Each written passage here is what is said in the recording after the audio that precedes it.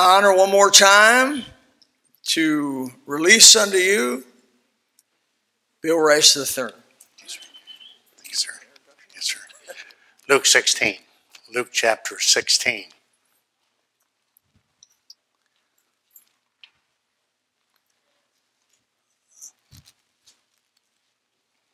Luke chapter 16, we're going to read together verse 22.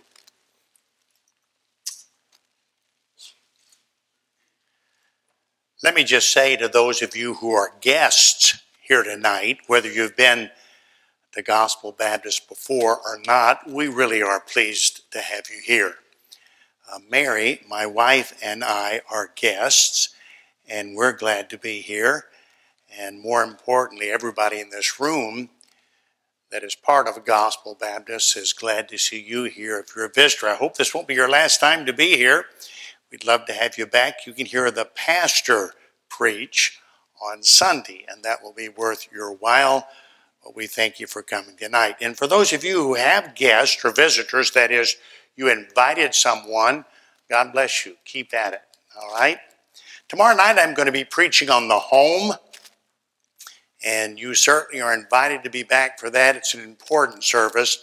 I promised the Lord many years ago that I would try to preach on the home in every revival campaign Mary and I were privileged to be in. So I'll be preaching on the home tomorrow night, and I hope you'll be here for that. Luke 16, verse 22, you have it? If you would please, out of respect to the scriptures, let's stand as we read. Luke 16, verse 22, and it came to pass that the beggar died and was carried by the angels into Abram's bosom. The rich man also died and was buried. Father, there's so much that you've given to us in this chapter and in this story which the Lord Jesus told. I know we won't catch all of it, and we won't deal with all of it, but I do pray that you'll help us to see important things tonight about the place that the Lord Jesus called hell. I pray for people who don't know tonight for sure that they'll miss hell and be in heaven. May that be changed in this service. And I pray for those of us who have trusted the Lord Jesus that will get a glimpse tonight of the terrible and awful place from which we need to see people saved. So please help me as I speak, and be with my friends as they listen. And we pray these things in Jesus' name and for his sake. Amen. You may be seated. It's amazing how vivid this is in my memory, because it's not really that important. But years ago, Mary and I were traveling, and we were in the state of Montana. And we stopped for fuel. It was in the spring of the year, in mid-April. It was chilly, but not cold. Just chilly enough to make everybody who was getting fuel want to go inside to be sure that they warmed up. And so after fueling our vehicle, I went inside to pay the bill. While I was in there waiting to pay, there was a man who was also fueling. They came in twice. And both times he came in, he spoke to the man who ran the filling station, and both times he used the word hell. Now, he wasn't mad at the man who was taking his money. He wasn't mad at the filling station. He wasn't mad at me. We hadn't even met. I don't think he was upset about anything, but at least twice in his coming into the station, he used the word hell flippantly.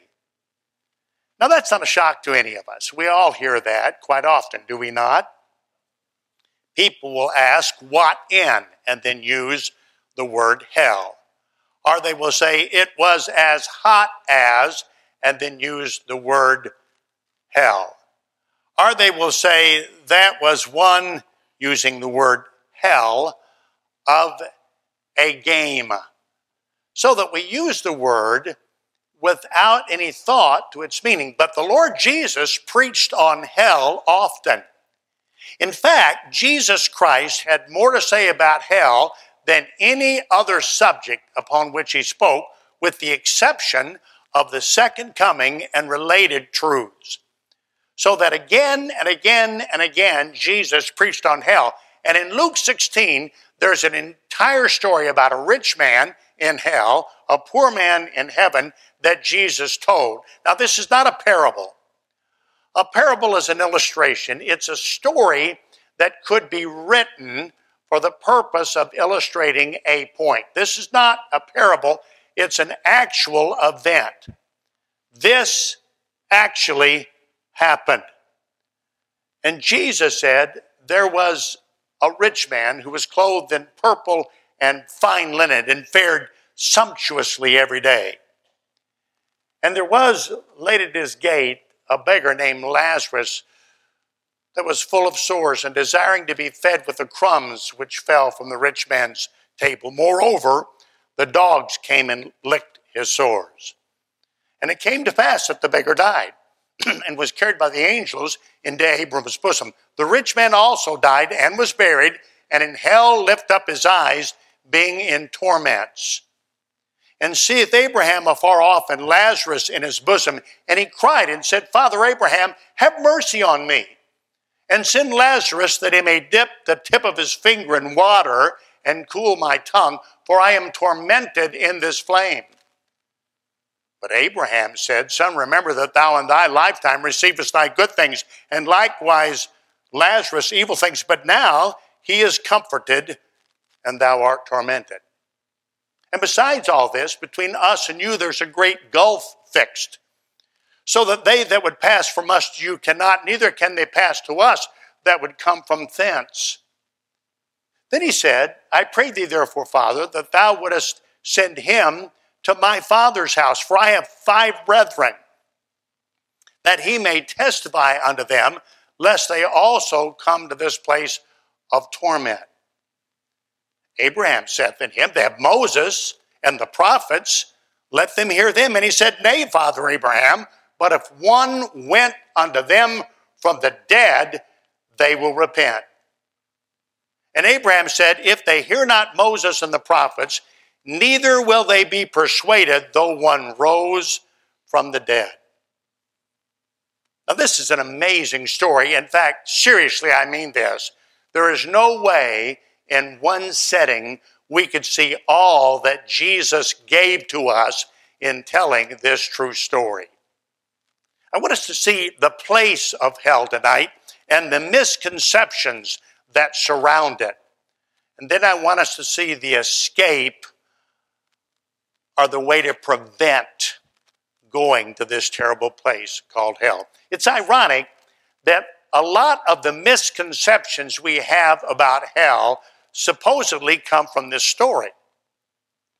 For example, someone says the rich man went to hell because he was rich, and the poor man went to heaven because he was poor. The idea is the rich man had it good on this earth, but when he died, he got his comeuppance.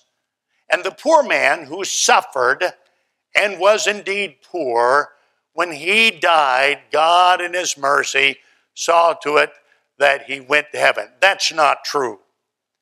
The rich man didn't go to hell because he was rich, and you can know that because in the story there are 2 rich men. One is the rich man who was clothed in purple and fine linen. The other was named Abraham. Abraham was very wealthy. He had herds and flocks. He had over 300 people that worked with and for him. He was a quite wealthy man. I would argue that he would have been as wealthy as the man clothed in purple and fine linen, perhaps more wealthy. And Abraham was in heaven while the rich man in this story was in hell. So the rich man didn't go to hell because he was rich. And the poor man, though poor he may have been, didn't go to heaven because he was poor. God doesn't say, if you have it hard on this earth, you'll have a reward, and that reward will be heaven. The rich man went to hell, and the poor men went to heaven, dependent on what each one did with the person and work of Jesus Christ. And you won't go to hell because you're rich, and you won't go to heaven because you're poor. You won't go to hell simply because you're bad, and you won't go to heaven because you're good. You will literally go to heaven or to hell dependent upon what you do with God's Son, Jesus Christ. Another misconception about this story is that hell is a place of friendships. A young lady said to me once, I never did believe in God much, and I think I'd just be better off in hell. The idea that hell would be a place where her friends are, and hell would be a place maybe of continual partying. Well, I said to her, if there's a hell, there's a God. You don't believe in God, why should you believe in hell? If there is a hell, there is a God. And if there is a God, and he says there is a hell, then there is a hell. And it's not a party house. And even if it were, how could you enjoy it in such a place?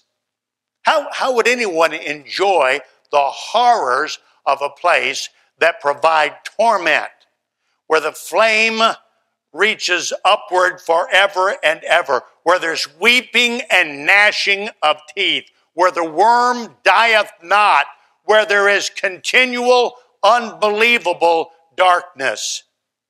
If hell is a place of partying, why didn't the rich man talk to his buddies in hell instead of Lazarus and Abraham in heaven?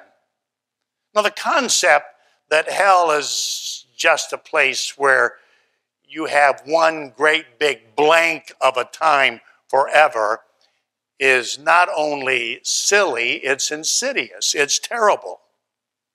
Hell is not a place for partying. Another thing that people often think when they read this is that hell is just a grave. When you die like a dog. No matter who you are, where you are, your hell is the grave. Sometimes people call it soul sleep. And it comes from the phrase, the rich man also died and was buried, and in hell lifted up his eyes, being in torments. But the idea of hell being the grave is the idea that when you die, everything is over. And whatever Jesus taught in this story, he did not teach that everything was over at death. After all, the rich man continued to suffer. He continued to think. He continued to express himself. He continued to talk. That's true, he was buried, but in hell he lifted up his eyes. Now that doesn't mean that he saw with the eyes that were in his body. His body was in the grave. But you don't really see with your eyes anyway. Did you know that? Your eyes are like a lens. You don't see with your eyes, you see with your brain. But if I were to die tonight, I couldn't see, not with this brain, nor with these eyes and this body, because this body would cease to live. But I wouldn't. I would continue somewhere forever and ever and ever. And it is obvious that the Lord Jesus was teaching that. The rich man's brain may have been in a grave, his eyes may have been in a grave, yet in hell he lifted up his eyes, being in torments. The thing that gives your body life is you. And you are going to exist someplace forever and ever and ever. And hell is no place in which to live for eternity. It's described as a place of outer darkness. Think of how fear and suffering are compounded in darkness. Most of us have never been in complete darkness. Unless you've been on a cave tour or in a mine, you probably have never been in complete darkness. If all the lights went out tonight in this auditorium, it would be dark and I wouldn't be able to see much. but there would be some light from cars outside, or maybe from the heavens. There would be some light, but most of us have never been in complete darkness. I was once in a coal mine. A fellow took me in a coal mine to show it to me, and we went down an elevator several hundred feet. We walked down a path on a train track. That's what I would have called it. And when we got back to where they were currently digging, there was a curtain that separated the main part of the mine from where they were currently digging. Nobody was there at the time. And he turned the lights out just to show me how dark it was. You know, that was a terrible feeling. I knew I was several hundred feet underground. I knew there was no way for me to get out, and I couldn't see anything. You've heard the expression, you couldn't see your hand before your face.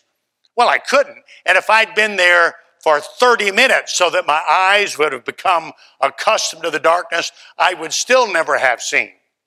Hell is a place where you are separated from loved ones. Hell is a place of suffering. Hell is a place where the worm dieth not.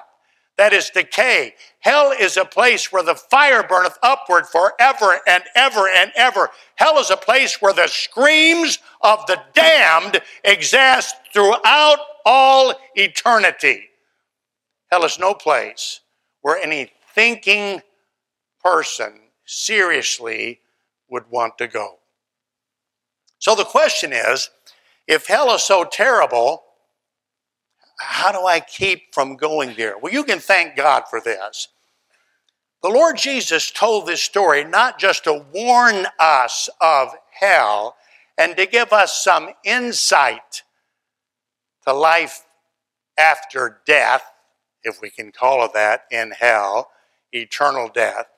The Lord Jesus told the story to show us how we can keep from going there. Remember that the rich man said to Abraham, "Send Lazarus that he can cool my tongue." Abraham said, "We can't do that." Well, after the rich man saw that there was nothing to be done to help him, he thought immediately of 5 brothers. And he said to Abraham, "I pray thee therefore, Father, that thou wouldest send him," that's Lazarus, "to my father's house, for I have 5 brethren, that he may testify to them, lest they also come to this place of torment. Send him back to earth, warn my 5 brothers. And Abraham said, "They've got Moses and the prophets, let them hear them." Now, Moses and the prophets is a reference to the written Bible, because Moses and the prophets were not contemporaries. That is, they didn't all live at the same time. Moses, Genesis, Exodus, Leviticus, Numbers, Deuteronomy, prophets like Isaiah and Jeremiah, Amos, other men who wrote the Word of God as we have it. They were inspired of God. God told them what to write, and they wrote the Scriptures.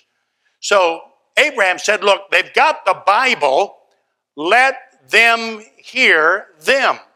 You've got 5 brothers. You don't want them to come to hell. They've got the Bible. Let them hear what Moses has to say and the prophets have to say. By the way, for you Christians, I think it's interesting for us to note that the Bible he was talking about is the Old Testament. There's sufficient in the Old Testament to see all about hell and to see the way to escape it. So he said, "They've got Moses and the prophets." No, said the rich man. Typical of a man who has turned his back on God. He had no understanding whatsoever of Bible truth. No, he said, "that won't work. But if somebody went to my brothers from the dead," in other words, if Lazarus, who had died, would go back to my 5 brothers, then they would repent. And Abraham said, "If they won't hear Moses and the prophets, they wouldn't be persuaded though a man rose from the dead." Do you have any idea what the Lord Jesus was saying there? Think of this. If they won't listen to the Bible, they wouldn't be persuaded if a man came from hell itself to warn them of hell. Suppose there's a man that lives in this community. Let's make him 62. He lives in this community. Everybody knows him. I don't because I'm a visitor. But you all know him. He's 62. He hates God and says so. He hates the Bible and says so. He says hell is just the figment of some preacher's imagination. Hell is just a place to party. I'd rather be there than to be in heaven. Hell is just the grave. You know, hell is just a place for us rich, successful people, says this 62-year-old. And suppose he becomes ill, and this is Tuesday night. Suppose last Wednesday, at home, in bed, ill, cursing and swearing and damning the very name of God, suppose this man died last Wednesday night. Now, I mean this. If he died last Wednesday night, cursing God, rejecting the Son, he was in hell last Wednesday night. So here we are on Tuesday. We're at Gospel Baptist. I'm preaching. This man, unbelievably, walks in the back door. Now, I don't know him, but you do. And he begins to walk up this aisle, and as you see him, you are just shocked. He died last Wednesday. His funeral was yesterday. And here he is walking down the aisle of Gospel Baptist. And he gets to about the third row, and he looks up at me and he says, "Could I have just a minute and a half in this service, please? People here know me. They know I died last week. I just need maybe 90 seconds. Could I please have it?" Now, I'll be honest with you. I don't know what I would do if that happened. Not knowing him, I would probably say, "No, you can sit down like everybody else, and when we're finished, you can say something." But suppose I said, "Okay, 90 seconds, that's it." Suppose he walked over here and came up these stairs, and he came back behind this pulpit, and this is what he said. "You know me, don't you? You know I hated God. You know I made fun of the Bible. You know I damned the very name of Jesus Christ. You know all that. But last Wednesday night, people, I died. And everything Jesus said about hell is true. The weeping, the gnashing of teeth, the darkness, the loneliness, the torment, the fire. It's all true. It's all true. And in hell, I begged God for 90 seconds to come back and warn you people of the horrors and the terror that is hell. I must go back there myself now. And suppose he walked back the steps, down the steps, out the aisle, out into the darkness of the night and back into the pit of hell.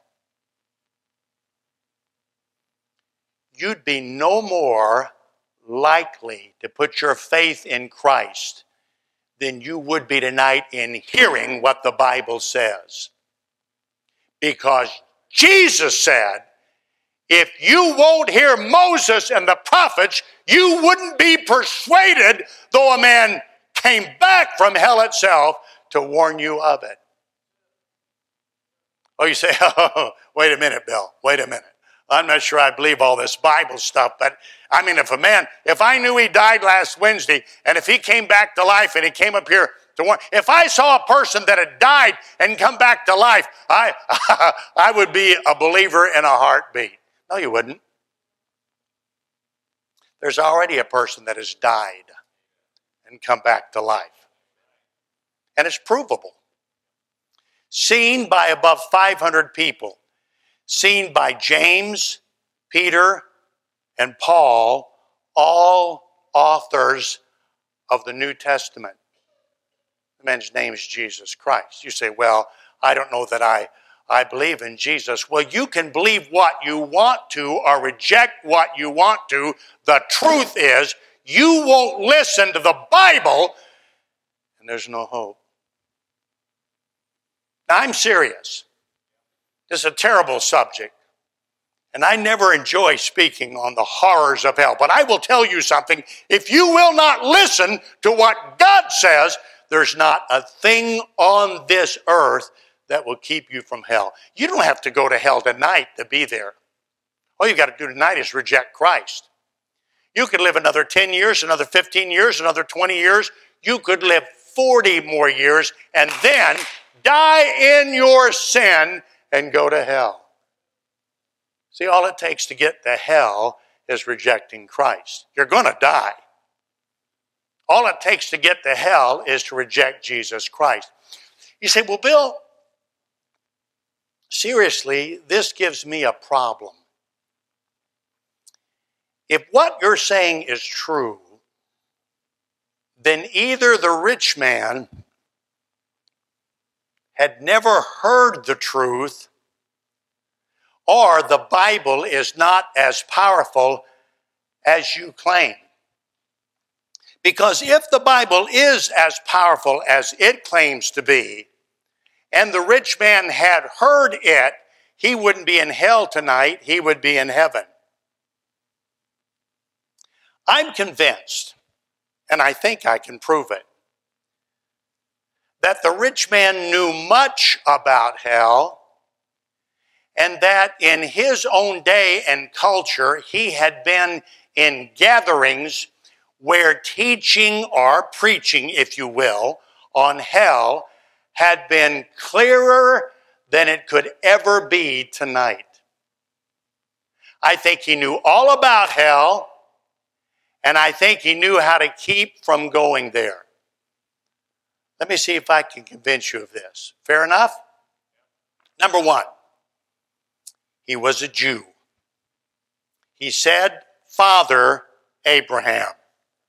I think it's unreasonable to expect that a Jewish man living in the time of Christ would never have heard anything about hell.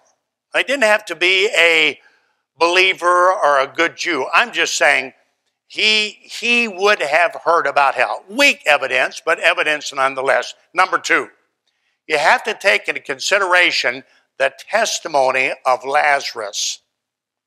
The rich man said to Abraham, let Lazarus go back and testify and tell my 5 brothers. Now, I don't know that this is true. I really think it is. But I would guess that the rich man had heard from Lazarus about hell and heaven. You know, it's typical for people who know the Lord Jesus to want others to know about him.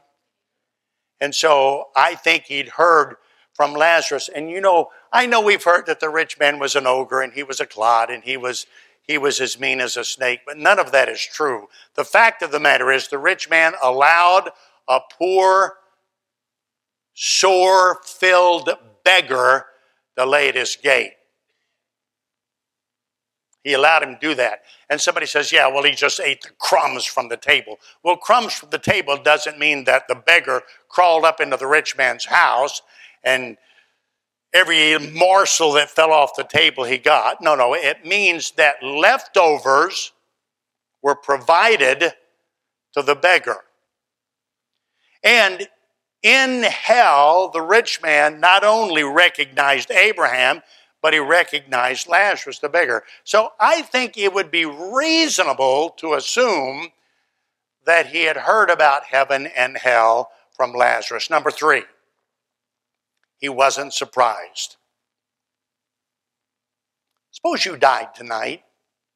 Suppose you're here and you're uncomfortable, and I can understand that. I honestly can. And you're thinking, you know, this is no fun hearing a guy tell me that hell could be part of my future, and you know, I'm not enjoying this. And suppose you're in your, let's make it 40s. And so after the service, you go home. You're a little bit upset because you think to yourself, I didn't enjoy that guy. I didn't enjoy that talking about hell and all this stuff. It's just, it's upsetting, and I didn't enjoy any of it. You go home, you're 47.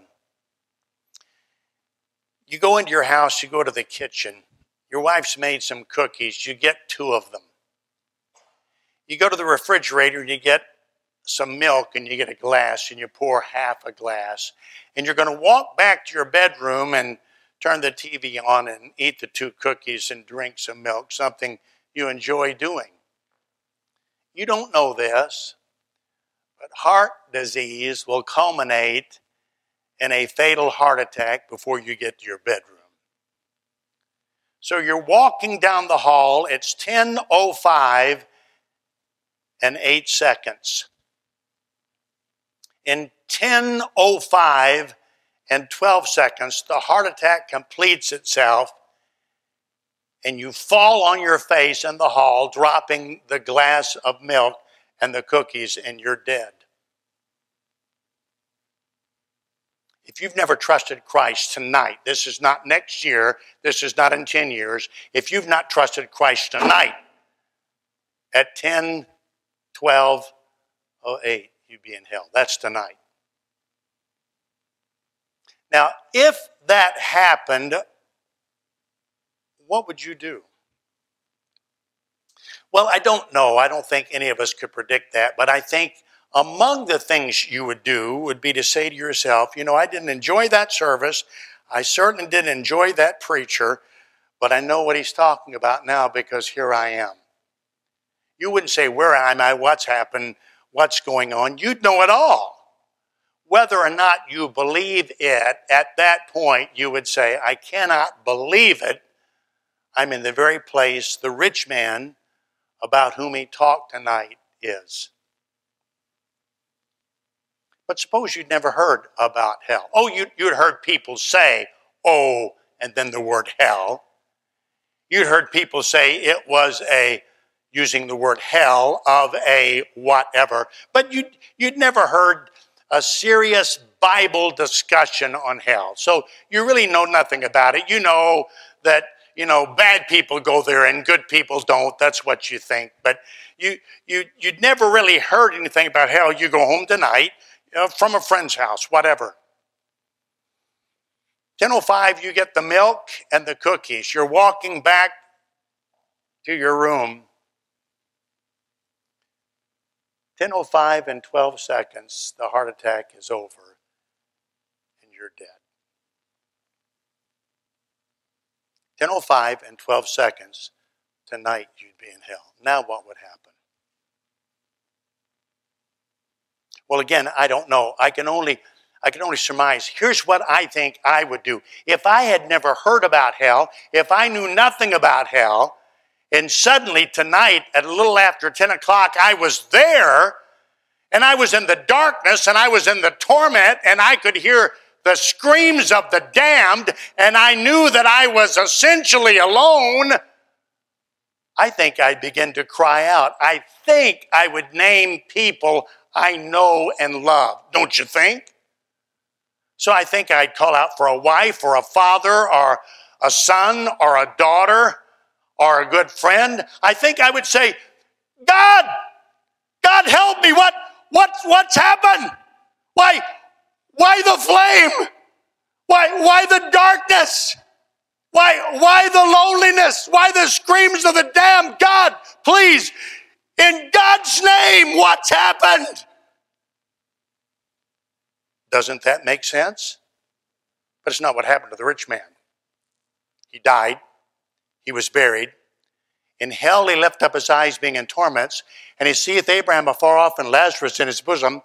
And he said, Father Abraham, send Lazarus that he may dip the tip of his finger in water and cool my tongue, for I am tormented in this flame. He did not say, where am I? He did not say, what happened? He did not say, dear God, what's taken place? And I think the reason for that is he knew all of it. He knew just like you would if you died tonight. Now, frankly, I think those things, testimony, Jewish, no surprise, I think those things pretty much seal the truth that he knew about heaven and hell. But if they don't, this does. He had 5 brothers, remember that? Send Lazarus to my 5 brethren, lest they also come to this place of torment. Well, wait a minute. They have Moses and the prophets, said Abraham. Let them hear them. Now listen to this carefully. And he said, Nay, Father Abraham, but if one went unto them from the dead, they will repent. Now, repent is a theological term. We don't use it much, not certainly in the way it's given in Scripture. But this man knew that repentance was necessary for his 5 brothers to be saved. Repentance means, literally the word means, to be new-minded, to have a change of mind. And the idea is, I'm okay. I'm not going to hell, I'm okay. I'm a good man. Or, I'm okay. I go to church. Or, I'm okay. I'm religious. Or, I'm okay. I love my fellow man. Or, I'm okay. I treat others as I would have them treat me. And suddenly, you come to the truth of the Bible. Jesus said, I am the way, the truth, and the life, and no man cometh unto the Father but by me. The only way to heaven is to trust Jesus Christ as Savior. So you see that from the Bible, and your mind is changed. From I'm okay, I can make it, to I need to trust Christ. All right. The rich man said, if my 5 brothers would just hear the truth from Lazarus, they would repent. Then he knew, didn't he? He knew exactly how to be saved. He knew exactly what was necessary. He knew exactly how to keep his 5 brothers out of hell. Which brings an obvious question. Why then was he there?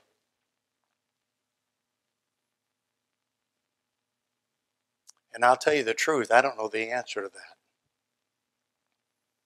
I can guess or surmise. But there was no reason. There's no rationale. Listen, the rich man should not have gone to hell and therefore should not be there tonight. Well, why wasn't he saved? Why didn't he repent? Why didn't he trust Christ? I don't know. Maybe it was money. Maybe the rich man said, look, I've got a great business. Things are going fine. I'm only, however old, 40, 50, 60, 68, whatever. I'm doing fine. Now, I know that money's not going to get me to heaven. And I know I need to come to this Christ. I know that I'm going to, but you know, I'm so busy with life, I just can't come to Christ. And while he was saying that, he died, he went to hell. He's there this second. Maybe, he said, you know, I'm a pretty good man. I go to church. I was in church on Tuesday night once. It wasn't even Sunday, you know what I'm saying? I'm a pretty good guy. I go to church and I have a Bible and I'm kind to people and I have this business and I give people jobs and I pay salaries and really I'm and I believe in God too. I want you to know that. I believe in God and I believe in America and I believe in mom and apple pie and I'm a pretty good guy. And you know what? I suspect he was. And in the midst of saying, I'm pretty good, he died and went to hell. Maybe he said, you know, I'm Jewish. And I believe the law is important, and I love Moses and Abraham, my father Abraham. You know, if I were to see him tonight, I'd recognize him. And I'm a religious person. I mean, I don't go to church or anything like that. I don't go to the temple or the synagogue every Saturday or whatever, but you know, I do go. And of course, they didn't have Easter then, but they may have had something like that. And I go to special things, and I'm a good man. And while he was saying, I'm a good man, he died in his sins. He went to hell. He's there this second. Maybe he said this, look, I need to be saved. I need to trust Christ. I know that. I've heard that. People have prayed for me. People have talked with me. I know I need to be saved. And I'm going to. I mean this. I'm going, and not tonight, because I don't want to be emotionally pushed into something that I may not fully understand. So I know I need to be saved, and I know I'm a sinner, and I know I can't go to heaven without Christ. And I'm going to trust, not tonight now, but I'm going to do it. And while he was saying, I'm going to do it, he died. He went to hell. And he's there tonight.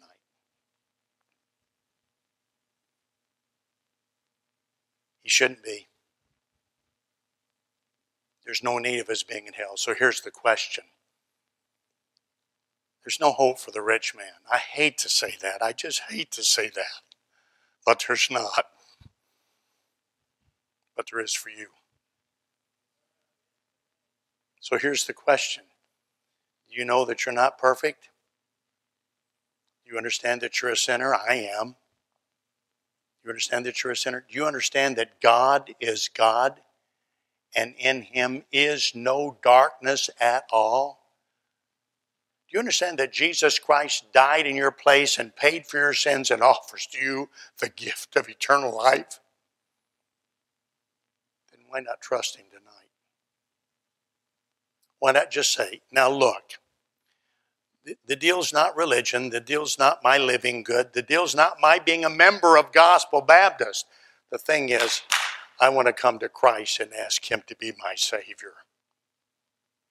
Every person in this room who has the assurance of heaven as home has that because at some point in his life, he trusted the Lord Jesus and knew it. And you can tonight, no matter who you are. And I don't want to close without saying this. A great number of us in this room tonight are saved. A great number of us in this room tonight will never be in hell. It's not because we're good. It's because we've come to the one who is perfect, Jesus Christ, and we've said, God, your son died for me, and I'm trusting him as Savior.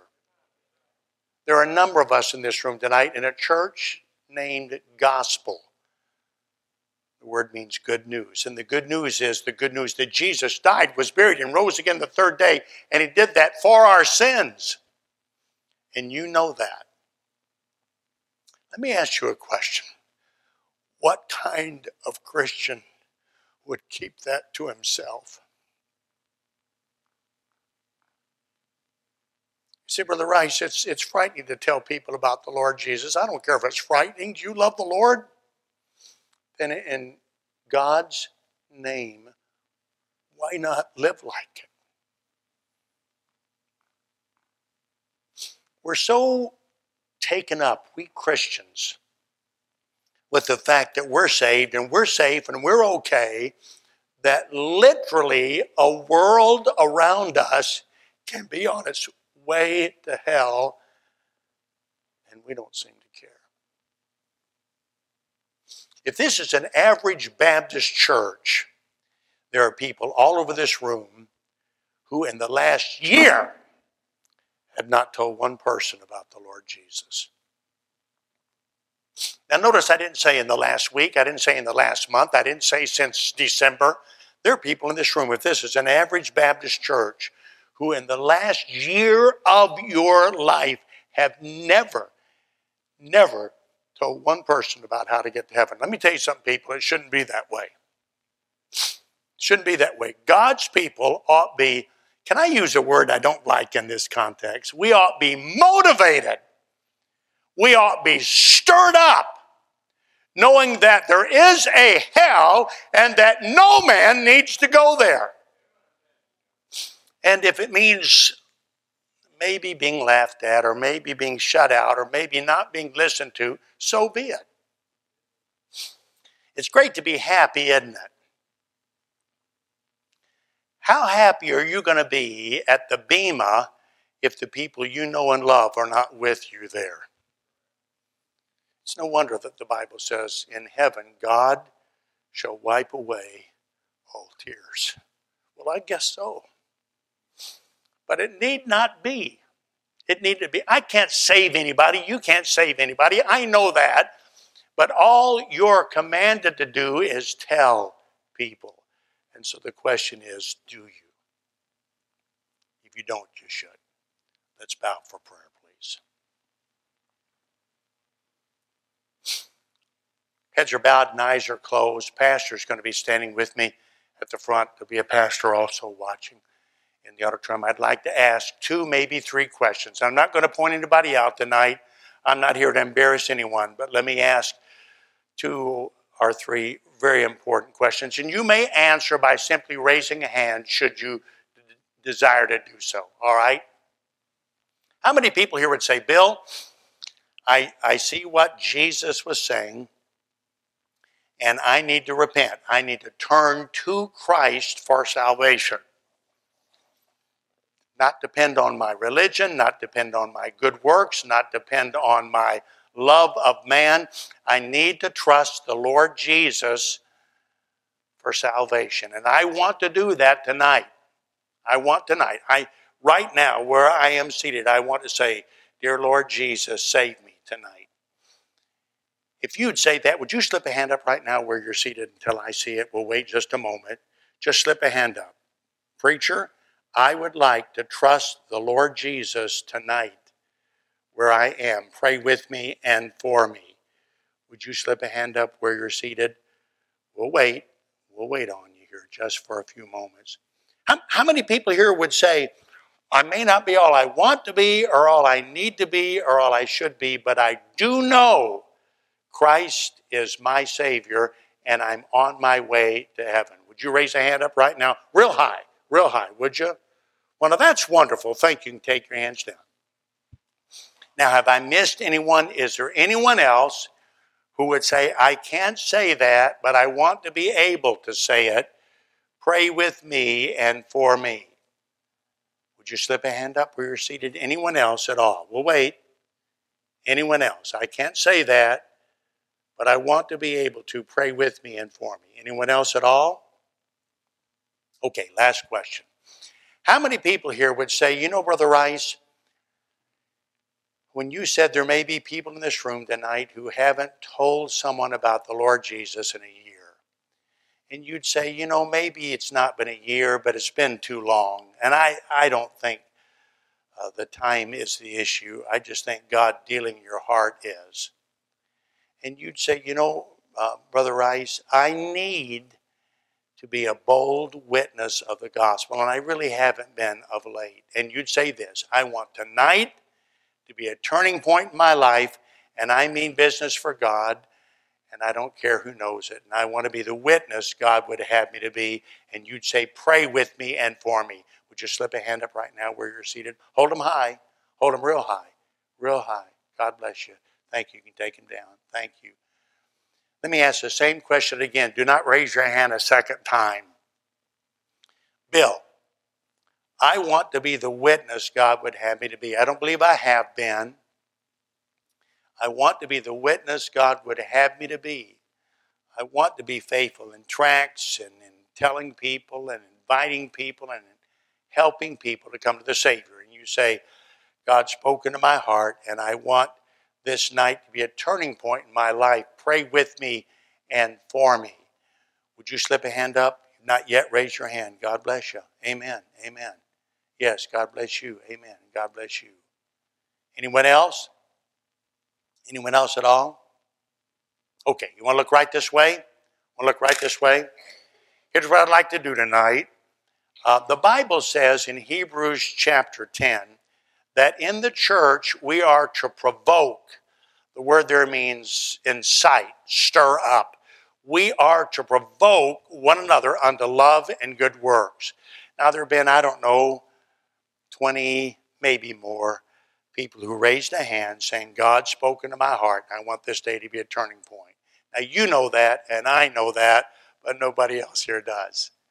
And it would be a blessing to them, an encouragement to them, if they knew that God had spoken to your heart. In fact, maybe somebody's hearing God spoken to your heart, and if somebody else lets you know that God has spoken to his heart as well, it'll be an encouragement to you. So here's what I want you to do. I'm going to ask Pastor Bill to stand down at the front. And if God's spoken to your heart, look, there's nobody here but us. There's nobody here but us. I know there's a lot of us, but there's nobody here but us. If God's spoken to your heart, I'd like you to stand to your feet right this second. Just come down here, take Brother Bill by the hand, let him pray with you, then you go back to your seat. All right? Just come on right now. Whoever you are, wherever you are, however many, it makes no difference. If God's spoken to your heart, you just stand to your feet. I want to be the witness that God would have me to be. Come down and let Brother Bill know about that, and then go back to your seat. Father, help as we continue now in the invitation over the next few moments. May others come in whose hearts you're working, we pray. For Jesus' sake, our heads are... If you would like to know more about the Lord Jesus Christ, you may contact us at the church website, gospelbaptistchurch.com, or you can go to Facebook and type in Gospel Baptist Church, Bonita Springs, Florida. Also, you could call the church office at 239-947-1285. Thank you, and God bless.